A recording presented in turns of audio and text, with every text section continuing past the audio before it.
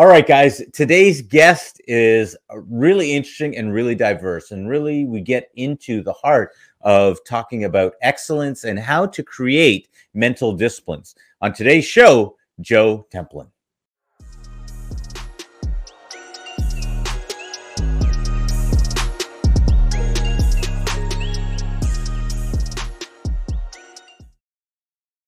All right, guys, today on the Leadership to Wealth podcast, we have Joe Templin. Joe, thank you so much for joining us today.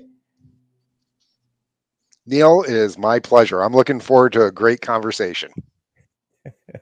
Well, Joe, before we get too much into the conversation, can you give us a little bit about your background and the alphabet soup behind your name?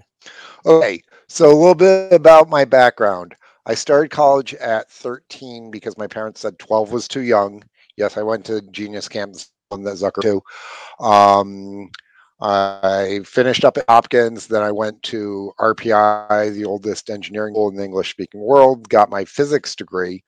While I was there, I picked up my black belt in Taekwondo, fraternities, doing politics, picked up a full degree in communications and various other things. Then started graduate school, was working for defense, making weapons. Can't really talk about that. But my godfather died unexpectedly, so we had to sell the family farm. Went into financial planning, was a college intern, did that for like 15 years, then started my consulting group, won an international championship in Taekwondo along the way. Had a couple kids, actually I have three, two of which are special needs. A couple of books, including my newest one, Everyday Excellence, and did a bunch of other pretty interesting things. In terms of the alphabet soup after my name, as my friends joke, I have more denominator. I am no P because I didn't want to deal with the continuing ed, but I earned my CFP 2 decades ago. In fact, I wrote a lot of the questions for the CFP exam that are used now. CLU, CHFC, CAP, which is a Chartered Advisor of Philanthropy. I'm also a certified executive counselor and have my master's certified executive counselor in addition to 4 black belts. Wow. And I also run ultra marathons when I don't have a broken leg. All right, ladies and gentlemen, where do we go with from that? Joe, you're obviously a man of many tastes. You're the man of La Mancha. Tell us a little bit. How is it that you have so many varied interests? It's quite abnormal to find someone who's very academic and then at the same time as someone who would hold 4 black belts. Can you tell us a little bit about your mindset and how those work together for you? Well, I still consider myself more of a mathlete than an athlete because, like, I run runs, but I do not look like a deer. I look more like a drunken pirate shuffling. So I'm not exactly fast or graceful, but I still do it. That comes down to sheer will a lot of ways. And having ADHD helps in terms of having multiple interests. I've always been incredibly curious. My mom, the nun, who then became a college professor, and my dad, who's I'm one of 6 kids, farm family, they encouraged education for us. They encouraged our curiosity. So up with like the bug jug, and my mom teaching me how to hotwire a car and drive a tractor and all these other. She's the one who taught us how to shoot until cancer took her. She was probably the best shot in the entire family. So we were always encouraged to pursue multiple interests. And my dad always taught me, try and take the pearl of excellence or pearl of wisdom from whatever you're experiencing or doing. Because if you string together enough of those pearls, you end up building a very rich life. So that's something that my father taught me early on. I've always done it. And thing is that motor rarely stops. And part of the reason for that is not just the biochemical, but I was severely asthmatic as a kid. In 2nd grade, I missed half the school year, and they were going to flunk me until the national exams came back, and I got perfect score. And they're like, "Oh yeah, I guess we need to advance this." That's part of the reason my writing still looks like a 6-year-old. So that's beside the point. But when I was 10 years old, I actually was legally dead from my asthma. I was lying there, and all of a sudden I'm floating out of my body, the white lights and all that. And I look down, see Doc Murray, turning an octopus. So I came on back from that, and I don't waste time now. There's 86,400 seconds a day. I'm going to get my best usage out of every single one of them simply because we're not getting them back. Wow. Okay. Couple of quick questions. What's an ultra marathon? An ultra marathon, anything over a regular marathon. Marathon's 26.2 miles, about 41 kilometers. So anything over that in a single day is an ultra. So the first one that I did, because I actually said that I hated marathons after doing my first couple and swore I'd never do another one. So I ended up doing a double marathon because two negatives is a positive, right? From a mathematical point of Hmm. view. So I did a double marathon, 52 and a half miles for my first one. I'm like, oh, this is pretty cool. And then my next one was 100 kilometers. So 2 miles and change. 125 one next month. I broke my leg, so I'm recovering from that, and I'm not allowed to run. Oh, wow. Okay. Well, we hope you have a speedy recovery By the way, with the I broken hate leg. running. Okay. So you're going to have to say more about that. You hate running, but yet you run ultra marathons. I hate running, but I do it to make me better. It pushes the limits. Mhm. When you have gone beyond anything that you have ever experienced before, physically, emotionally, and all that, you create or tap into new dimensions of your new strengths that you know that you had. And it is the capability to reach these limits and go beyond them over and over again that actually stretches our overall capacity. So as a Mhm. martial artist, my master used to take us down and redline us in the basement. So we'd go where you think that you're going to die, and you don't die, but you keep going. And by staying at that level, you end up raising the capability that you have. Oh, this is one of the reasons why graduate school, they beat the hell out of people so much. Why doctors doing their residencies, they push them so hard, so that down the road you can do that in a moment's notice, and you're used to the stress. You can literally say, been there, done that, I can handle this. So it helps when you're doing a startup company, or if anyone's going through training or seeing or anything like this. By pushing your limits again and coming back, it allows you to be able to have your strength great. Saying that champion is get somebody who gets back up.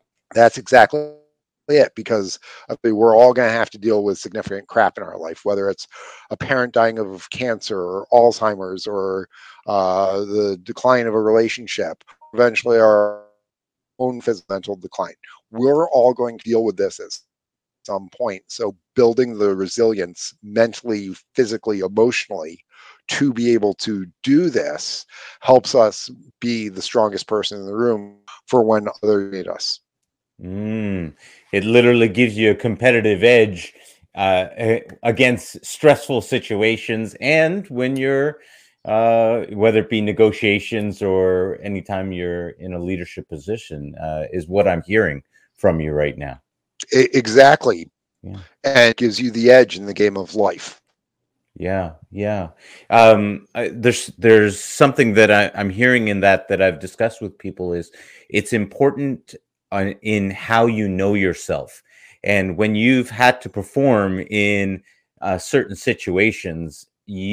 For instance, I've got 4 kids, and I've gone without sleep, and I've been able to push myself beyond certain levels, and as a result, I know myself as someone who shows up for people in a certain way. And what I'm hearing Hmm? from what you're sharing here is that there is an important element to knowing yourself and knowing that you're able to push through these stresses in life. As Sun Tzu says in The Art of War, he who knows himself and his enemy will ever be victorious. So, knowing that you have more capacity, that you Mhm. can say, all right, I'm just going to brew a pot of coffee And doesn't matter that I only slept 2 hours last night because I had to take care of something, or it's another person, whether a small human or an older one, whether it's a Yeah. situation with work, whether it's, the water heater blew and flooded the house and you had to go like that. This is called life. Life is the balance between order and chaos that happens continuously beyond our, or at the edge of our control. And so being able to, all right, I got this, makes it so that we have greater resiliency and ultimately don't break when things get really bad. Hmm. Yeah, absolutely, absolutely. Okay, so tell me a little bit about how you're beginning to create this image for us, an understanding of what your background is. How does this play into your book and what you talk about in the book? So when you look at my background, I think about what can never tell where the story's going to go. You can only connect the dots looking back. And if we look at life as the ultimate game, let's look at it for younger listeners. Okay, we're all trying to wrestle this and gold and all that sort of stuff. And that's our main quest, whatever your main quest is, where it's to be the best father that you can be, to build the best business that you can, whatever that is. But along the way, we have all these side quests that we go on.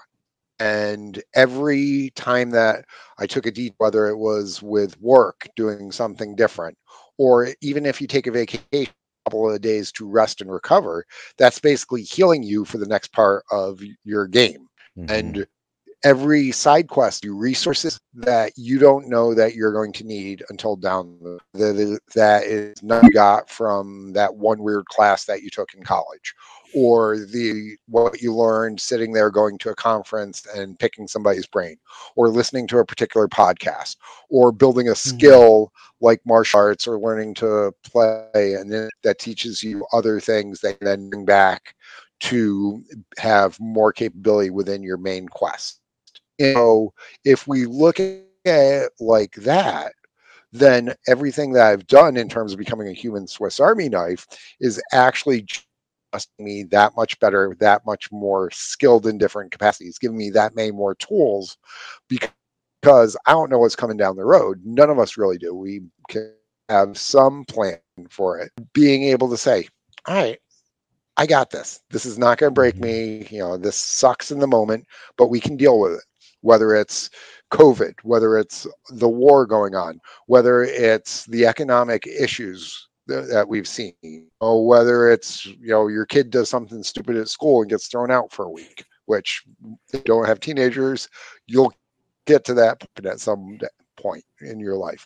So it's just that capability of being able to literally, as it says on the Hitchhiker's Guide to the Galaxy, don't panic. Right.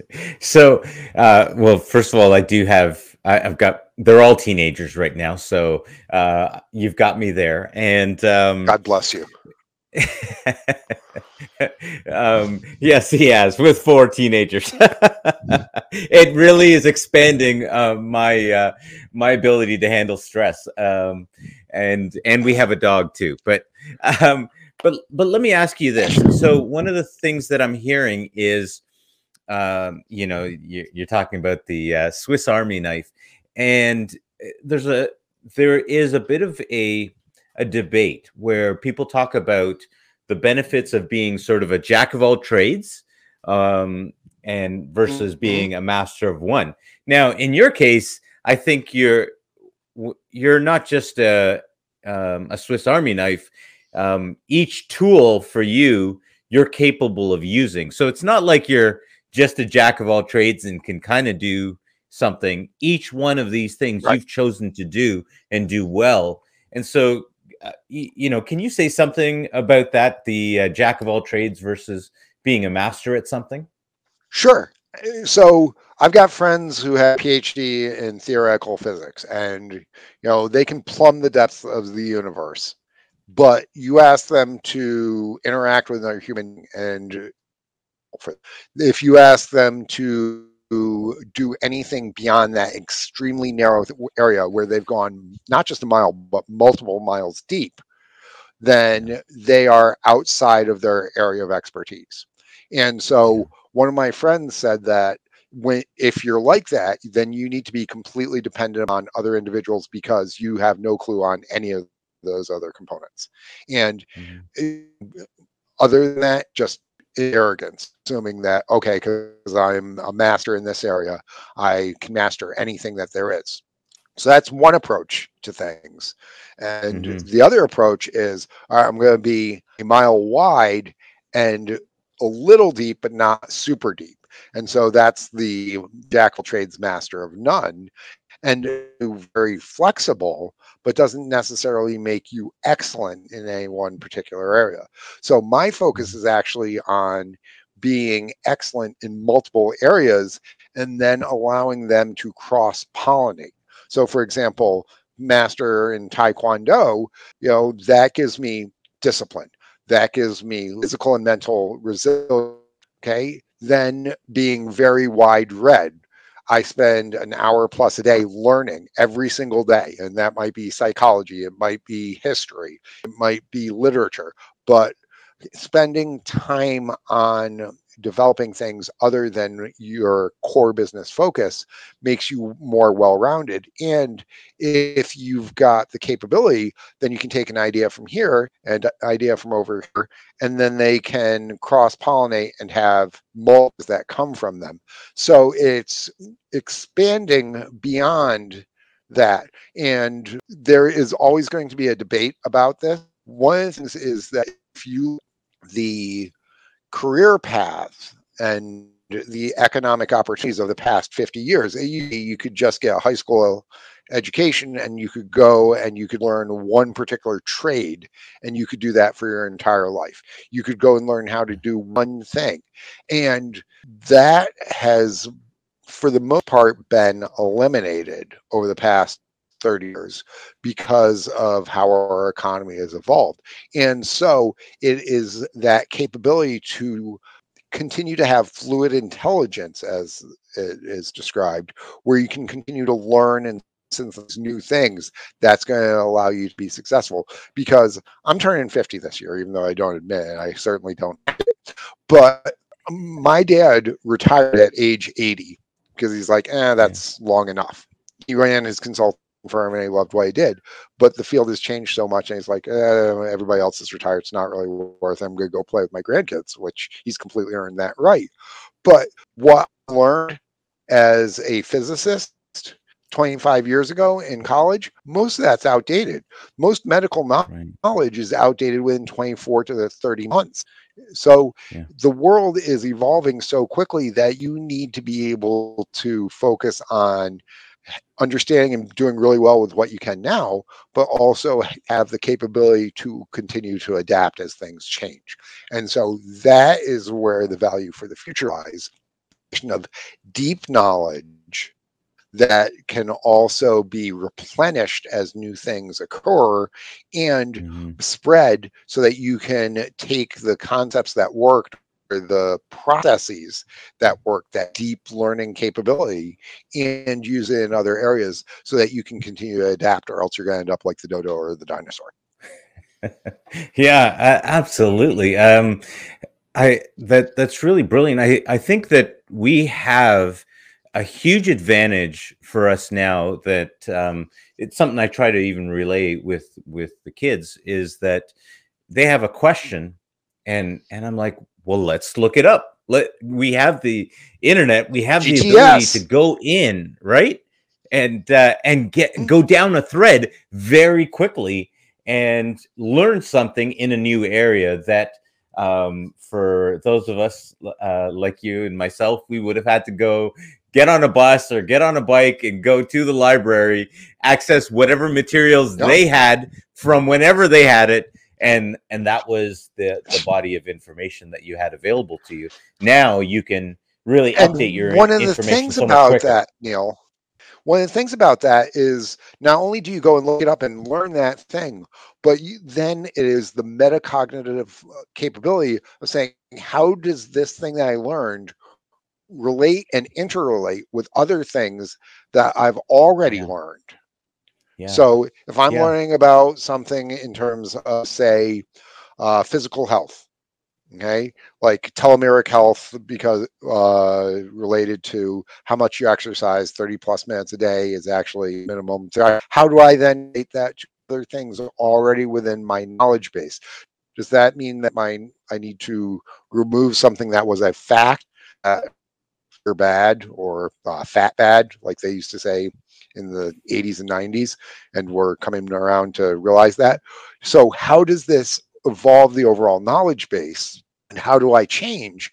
And so being able to reflect upon this new information, integrate it into the overall, and then, if need be, make micro course corrections in terms of what I'm trying to do, whether it's with my physical training or with the career or with the relationship. Be able to make those micro decisions and micro adjustments means that you never get this massive disparity in knowledge base and reality, or what you need to be doing to succeed and what you're actually doing if you're continuously evolving. And so that's Mm, actually part of a growth mindset that Dweck talks about. And only about 40% of the people have it, as opposed to a fixed hmm. mindset. So if we can adopt that and have more openness in terms of our search for knowledge and understanding, which acts, but also how people interrelate. If we can extend that more, that is the key to growth and success long range. Wow. Okay. So let me ask this, because this is something that I've thought about in along those lines, is confirmation bias. You read Mhm. something, you've got it here, and then you've already got this body of knowledge, and then you get that piece, and now you've added it to You're it, like, yeah, and yeah, and it feels great, and you think absolutely, but you've just sometimes I have to think to myself, okay, hang on, Neil, back it up, go do some more research on this and make sure that this does in fact correlate with this. But I find that that slide from when you get a new piece of information can happen so quickly because of confirmation bias. Do you have any thoughts on that? that's because it's easy. Yeah. Our heuristic is to save energy for our brain, because one, the brain uses like 20% of the body's energy hog, but two, we mental capacity, and we have literally 7 to plus or minus 2 mental channels at a particular point. And so we get overwhelmed with each one of our kids takes up a channel, and work, and what our spouse, and what's going on in the world, and all this. So we can get really overwhelmed in a lot of ways. This is why individuals economic strata make poor mental decisions and financial decisions, because they're overwhelmed with all these things. And Mm, so being able to eliminate a lot of this is part of what the reticular activation system does, is it's the filter that we look at the world through. So if we can mm, eliminate some of these stimuli, okay, that's not a saber-toothed tiger over there that's going to jump us. That's one of the reasons why we're anxious, is because we evolved that we had to have that sort of attention to everything. But being able to narrow it down and focus is part of what we are capable of through our neocortex, which is one of the things that separates us from the lower animals. So one of the things, though, is that we it takes energy to consciously look at our own thought processes, our metacognitive processes. Generally, when it comes down to doing something, any decision generally follows the easy path or the right path. The right path always takes more energy short term. It's always harder. It's much more difficult than to do the easy thing. But generally, it leads to a better outcome. And I don't care if this mm, is in terms of your physical fit, sitting on a couch eating Cheetos, or getting up and going for a walk. I don't care if this is in your relationship, avoiding that discussion about them not doing the dishes yet again versus you just doing it. This in your career, this could be, I can play video games, I can study. Studying's harder, but it's generally going to give you a better outcome than sitting there dorking around playing Fortnite. I yell at my times, obviously. So it comes down to which of the paths are you going to make, or which decision tree you're going to go along. You're going to go the easy route, which tends to put into the downward path, or you're going to take harder route, which requires more energy, mental, physical, emotional up front, but it puts you at a slightly. Yeah. Yeah, well, that's a really interesting thing because I noticed when I was younger, and perhaps this is just something of our youth, but I noticed when I was younger, I was always looking for the shortcut. How do I get through this quickly and get on to whatever I want to be doing or on to the next thing? No, And somewhere along the line, I started to realize that the shortcut ended up meaning I had to go back and do something over again, or I missed something, or and so yep, I the long path started between any 2 realizing points is it was the long way around, right? I ended up having to do things twice, and so I started learning to slow down and take a little bit more time. And now maybe that's just a lesson in life, but in having many conversations with many people, I can't say that you see that everyone gets that same lesson. no, because we've made it so that making mistakes is no longer painful. Mm, So, when you're a kid, you put your hand on the hot stove. Oh, that's hot, and you don't do it again because you got burned. Okay, yeah. you play around with something and like on a merry-go-round, and you learn about basic physics. Often you hurt. Okay, I realize I can't do that, or that doesn't make sense. So there's very short feedback loops.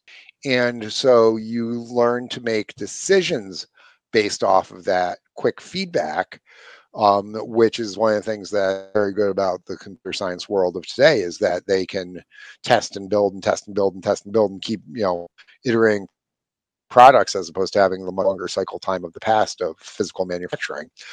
But this thing of understanding that some things have to follow a cycle. I grew up on a farm, so you plant in the spring, guess what? Harvest comes in fall. You can't accelerate that. You can't Mhm. go and essentially microwave the baby and have them born instead of 9 months. Yeah. So having this appreciation for that and understanding that if you're doing something that is not a throwaway, if I'm just going to have a quick cheeseburger, I'm not real concerned and all right, cheap and quick, fine. Okay. If I'm putting together something for that's meant to be disposable, you know what? Cheap and quick and easy. But if it's meant to last, take the time, do it right. Think about the project up front. I've got a saying that Right. 1 minute of thought is an hour of work. But if the Mhm. hour of work is what needs to be done to do the right job for the situation, then you do it. And it's this Mhm. balance of doing things quickly and efficiently and doing them right and learning, okay, this might be a shortcut in terms of being a more efficient way to do the same thing. But if you're cutting a corner that actually causes a problem, that's a situation. And this is, again, one of those things that come with experience and scars, typically from screwing things up, that you learn to develop this. And unfortunately, the younger generations, and this is why I do my grumpy old man impersonation, because the parents are bubble wrapping them in so many ways, because there's so many snowplow parents. I'm a Gen Right. X, so we had to take care of ourselves in a lot of ways, and so my kids have been raised with that sort of mentality. So as they tell me, or I tell them when they go out to do something, okay, have fun, don't die. Right. But Okay, you know what? so They figure it out on their own, so they become more self-reliant and more resilient, which is going to help them long range.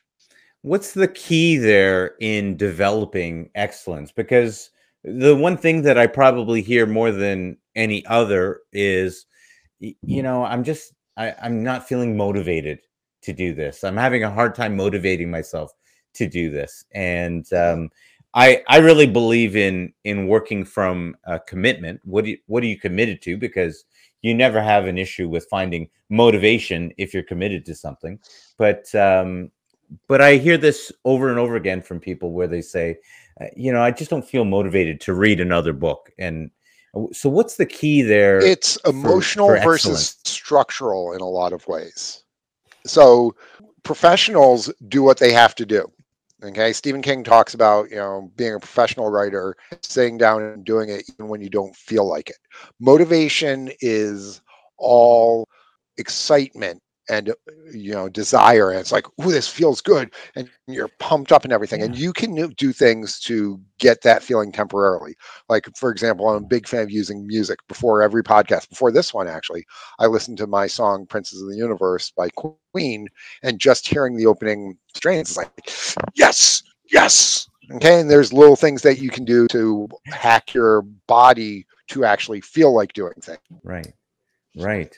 See, but it comes down to sometimes you just have to suck it up, or you create the structure that leads to discipline. So I'm a big fan of James Clear's Atomic Habits, where he talks about habit stacking, or something he doesn't talk about, but should, habit cracking, losing those bad habits. So, for example, we all get up in the morning, right, Neil?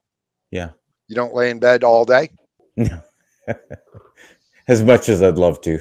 right? So, so you get up. What's the first thing that you do? For me, I roll out of bed, I swing through the bathroom, go over, grab my cup of coffee that I've left there, Yep.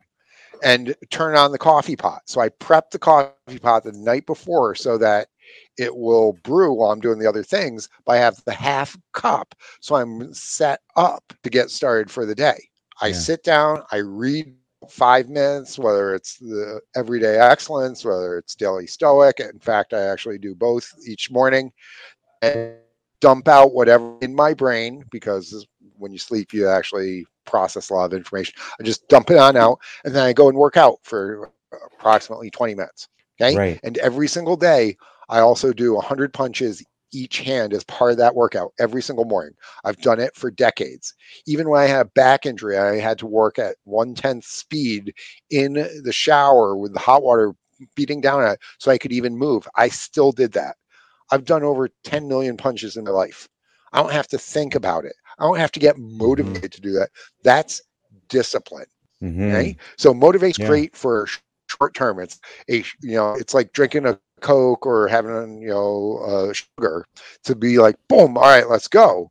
But it's the discipline that gets you doing it over and over and over again. And so Yeah. discipline is a mental muscle. When Mm-hmm. you don't want to do something, that's when you say, F it, let's go. Or you do the Robbins countdown, 5, 4, 3, 2, 1, go. Or you make a bet with somebody. So if I don't do X every single day, I'm going to give you a check, $1,000 to give to the school that I hate the most. So having that overcomes the other concerns. So as Nietzsche said, if your why is strong enough, you will find your how. So if you've got Yeah. enough belief in what you're doing, you find the discipline. I mean, Arnold Schwarzenegger said that he didn't need discipline because he loved what he was doing. He was so focused on becoming Mr. Universe that he would work out till he puked, pass out, wake up, and keep going because the goal was that important. So, how do Mm-hmm. we get that of belief in what we're trying to take care of? I mean, if somebody put a head and said, "You need to get me $5 million in 3 days, or else I'm going to shoot your kid," guess what? You're finding a way Yeah. somehow. Yeah. You don't need Yeah. motivation at that point because you got it. Yeah. You've Okay. got more So than enough of if it. your goal is, yeah. So if your goal is to make the New York Times bestseller list, or make, the special club for your company at work, or finish your degree so that you can get out of the projects and move your kids out, guess what? You're going to, no matter how tired you are, sit there and do what to do to get what you want, if it is that important to you. So big Mm-hmm. things, when I tell people, oh, I'm not motivated, well, that means you don't care enough. You need to care so much that it is in every fiber of your being. So Mm-hmm. you need to do whatever you can to reinforce that. So if somebody's like, I'm not really motivated towards my goals, I'm like, well, is this goal something that's critical to you?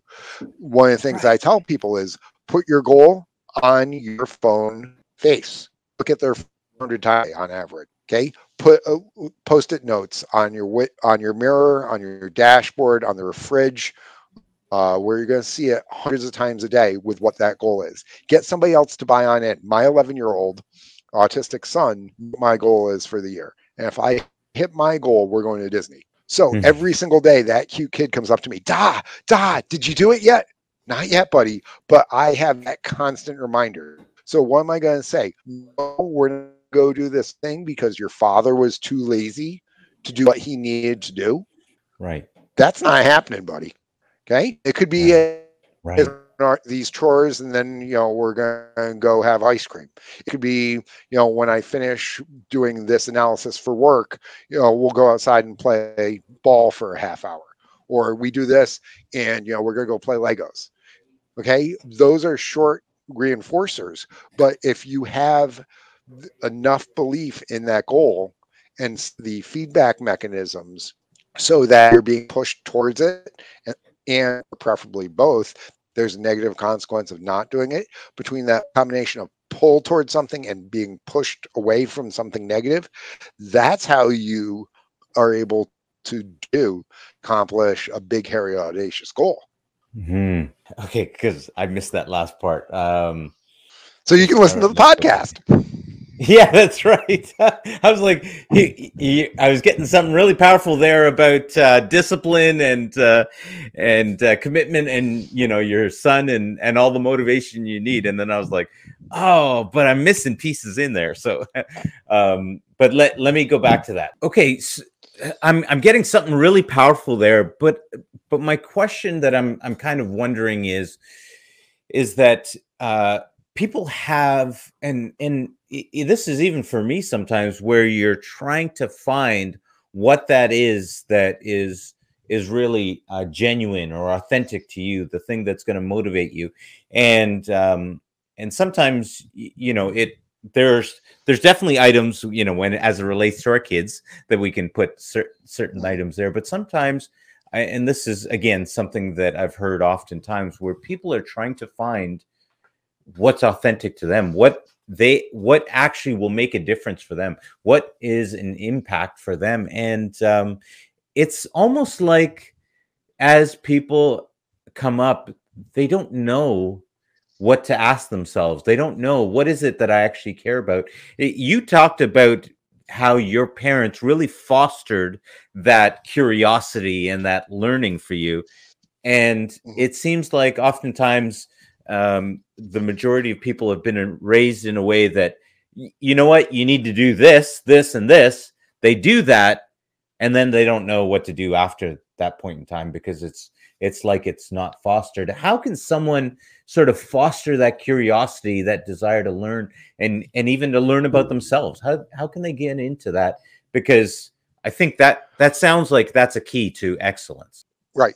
And one thing is, as Marcus Aurelius said, do the tasks set before you like a Roman. Okay. I have to do a lot of things that I hate, but I do them. I do them to the best of my ability. Like Tyson said, being a professional is doing something that you hate as if you loved it.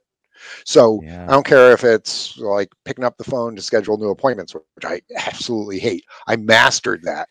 I could be as good at it as possible. In fact, I became among the best, which allowed me to spend less time doing it. But I still get the shakes before I have to pick up the phone to set an appointment, even to this day, Yeah. even though I'm considered the master at it. So do whatever it is that you have to do with your entire being.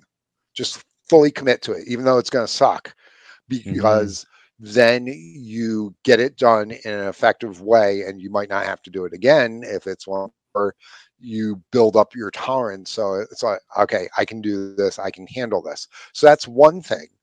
Another thing is, if something interests you, take a couple minutes to explore it. Oh, this looks Hmm. interesting. Oh, go check it out. Go down those rabbit holes, as we were talking about a little bit earlier. Explore these things. This seems interesting.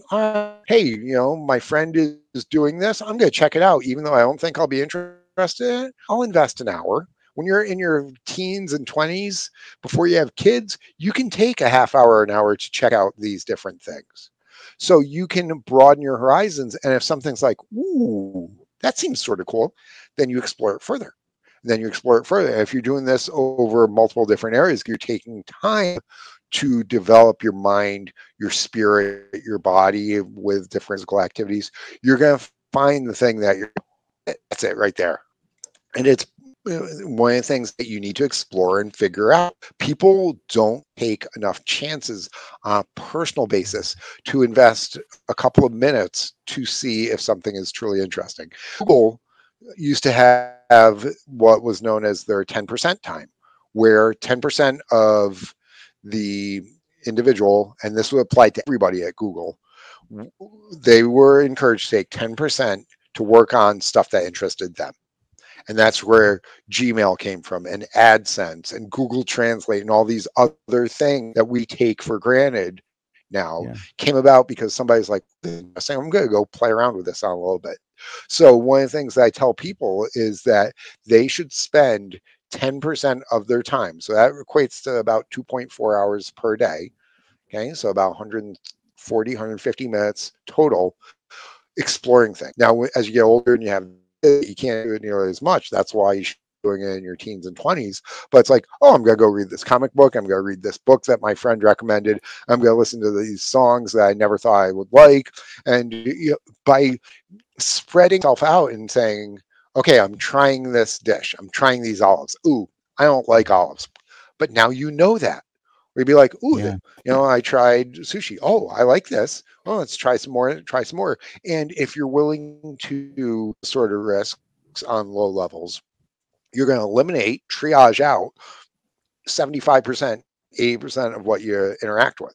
But if you're doing this with hundreds of different things on a micro basis, then that means that you're literally exposing to things that you actually like to potentially 100 things, and then you can go deeper into those and you can say, no, I don't really like it that much. Well, all too often we see people get a degree in something and they're like, you know what, I didn't really want to be a chemist, or I didn't really like this. But everybody who said, oh, I'm smart and good at math, I should go be an engineer, and you realize you hate engineering. Yeah. So Yeah. having that broad net and then just getting little bits and little bits, that's how you slowly put together the different pieces in your brain, those neuron connections that then over time start interacting more. And that's how you find out what your life quest is, as Nietzsche would talk about. Yeah, yeah. I think something that you're kind of pointing to there is that oftentimes it's really a question that we have to ask ourselves. Nothing wagered, nothing gained. If you're not willing to put in a little bit of effort into these things, why should you have any expectation that something different will occur? And if you're willing to just put yourself out there a little bit, take a couple of hours, maybe in the beginning start with take 30 minutes and just get out of your norm, learn something a little different, explore something.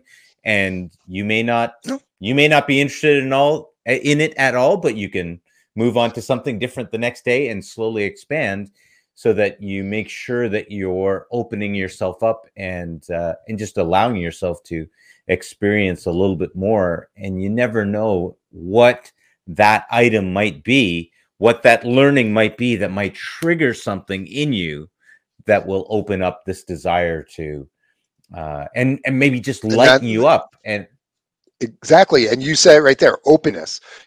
If you look at that personality traits, openness to new experiences and new ideas is a partial determinant of long range success.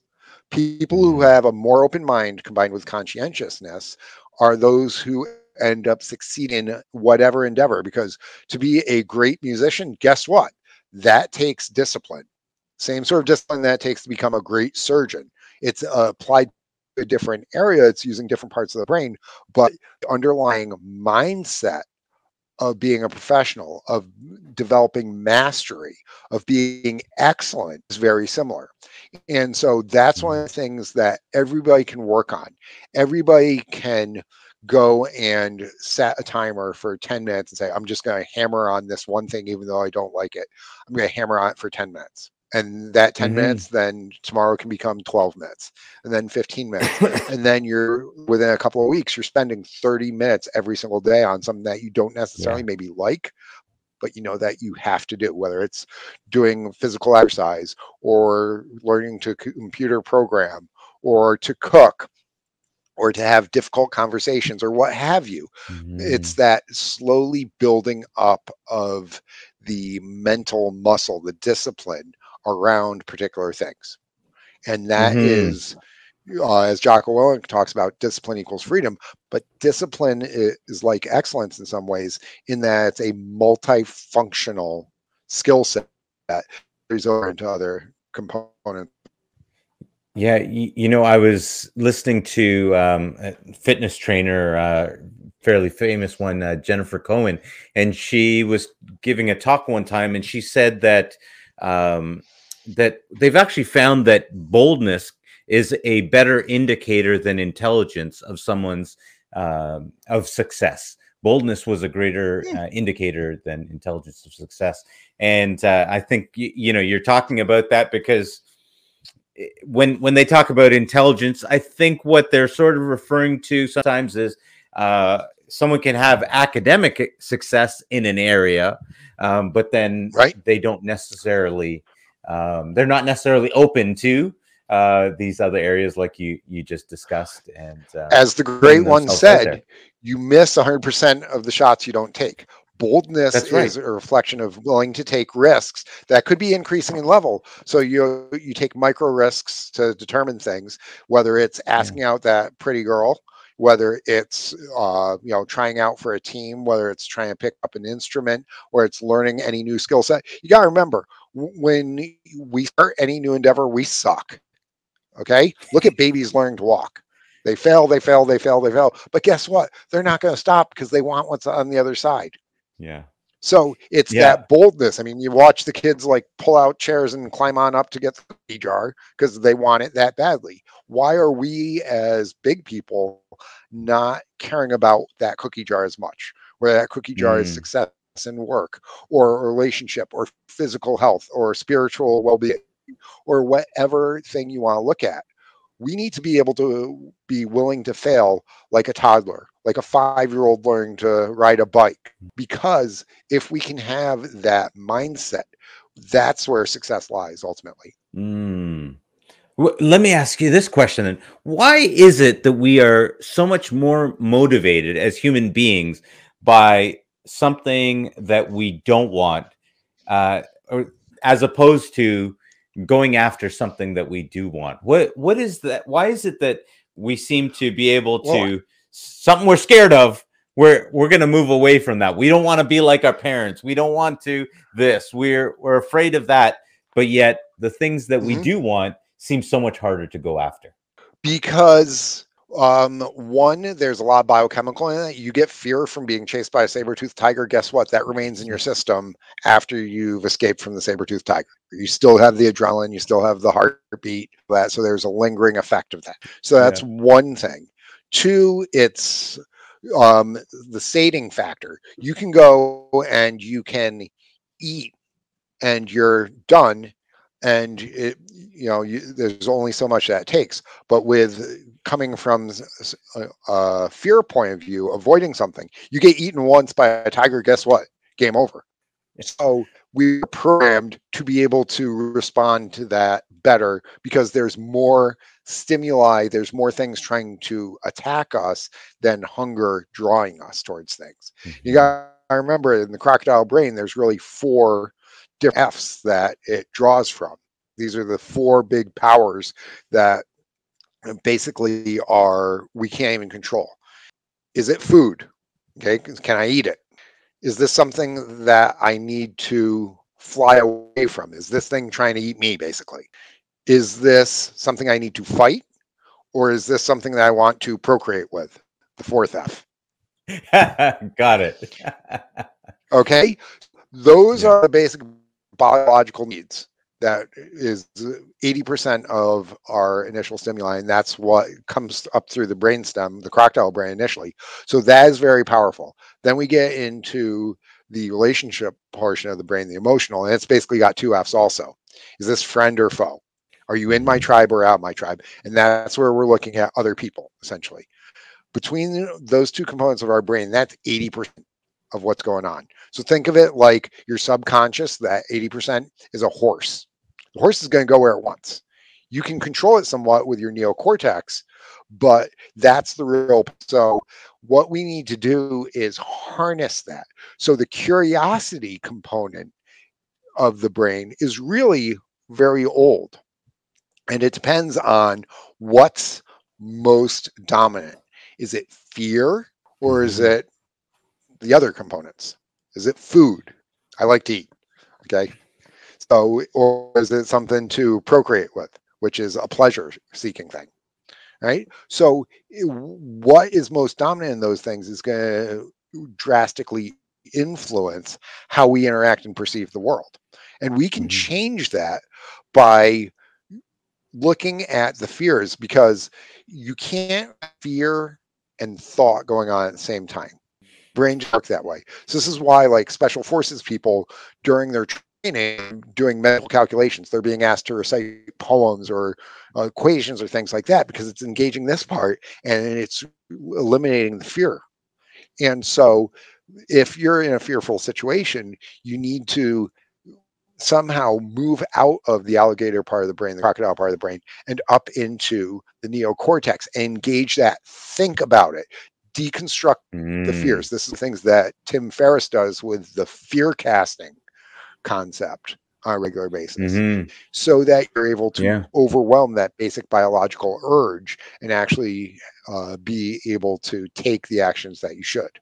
Yeah. Did I answer If your you question, don't by train your the way? yeah, if Accurate. you don't train yourself, what I'm really hearing and is that if you do not train yourself, if you do not apply the mental discipline to get your brain out of those spaces, out of the fear and funk that you can be in, if you don't train it, then you're bound to stay in that and get the results of Right. that. Thought neutralizes anxiety. So I have friends who have some near crippling anxiety at times. What we do is we literally sit down and we start talking it through, and we take and attack the problem in the smallest piece possible. We Mhm. look at it from outside as opposed to inside and being emotionally bound by it. We try and separate and dissociate from it. We try and analyze it, because if they can start doing that, you can literally, if you hooked them up to an EKG and EEG and like looked at their oxygen usage and all that, you'd see them starting to relax because the anxiety levels are Yeah. dropping. So this is partially, Yeah. there's too much cortisol or maybe adrenaline in the system because of that fear. Yeah. So if we can help Yeah. neutralize that, okay, or if we can engage the more positive of those primordial, get the desire going as opposed to the Yeah. fear. So how do we do that? We can do it with music. We can do it with how they stand. Like I tell people, go ahead and take the Superman pose, or like this, or the Wonder Woman, or Captain America. Okay, put your hands up like Rocky, dun dun dun. Things like that help Yeah. create counter weights Yeah. within the system.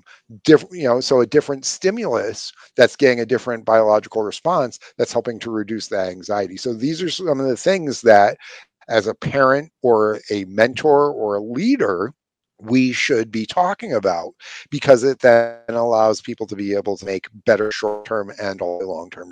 Is there a difference between men and women on this level? Because it seems to be that by and large, men are seem to be more geared towards cut off that emotion, push that aside, and go Mhm. do whatever the task is. But then there's something Well, different it's a about good women thing that. that women biologically, from a bio Mhm. point of view, are more primed to the emotional, because if not, we would have all been abandoned by our mothers and died. So men and women are different. Neither is superior. Make sure that your listeners know that from it. It's just different aspects Yeah. that can, manifest themselves differently. And it takes a little bit different priming and coaching to bring out certain elements at different points. Yeah. Yeah. Well, there's no you definitely can't get into the conversation of who's better or equality. I would say that there's different levels. When it comes to physicality, typically, males are going to be better. But ask my kids, when it Right. comes to emotional sensitivity towards their needs, my wife's going to win that battle every time. So But is they're there very, I balance in the house so that they're getting both right, aspects of that? Because they right, need right, nurturing, but they also need, right, to develop their independence. And so yeah, that's one of the things that we need to make sure that the children are getting the right balance, because if you have too much nurturing, then you get the tyrannical mother. If you have too much discipline and judging, that's when you get the tyrannical father and the yeah, oppression. So it's the yeah, combination of, I love you, but my job is to make you ready to take care of yourself for when I'm not here. right, And right. so snowplow parents haven't done that. I mean, kids going off to college still don't know how to do their own laundry. And that's always been a small factor, but we're now getting people who are 25 years old and can't do their own laundry. It's like, come on, dude. That used to Can't be a skill that cook. you need at Can't. 15, 16. Yeah. Yeah, that's right. Don't know how to fold the clothes. Don't I'm It's dealing with having this with my both sons. components. Yeah. Yeah. I'm dealing with this with my sons right now, where they will I'm getting them to go do their laundry before the basket gets entirely full.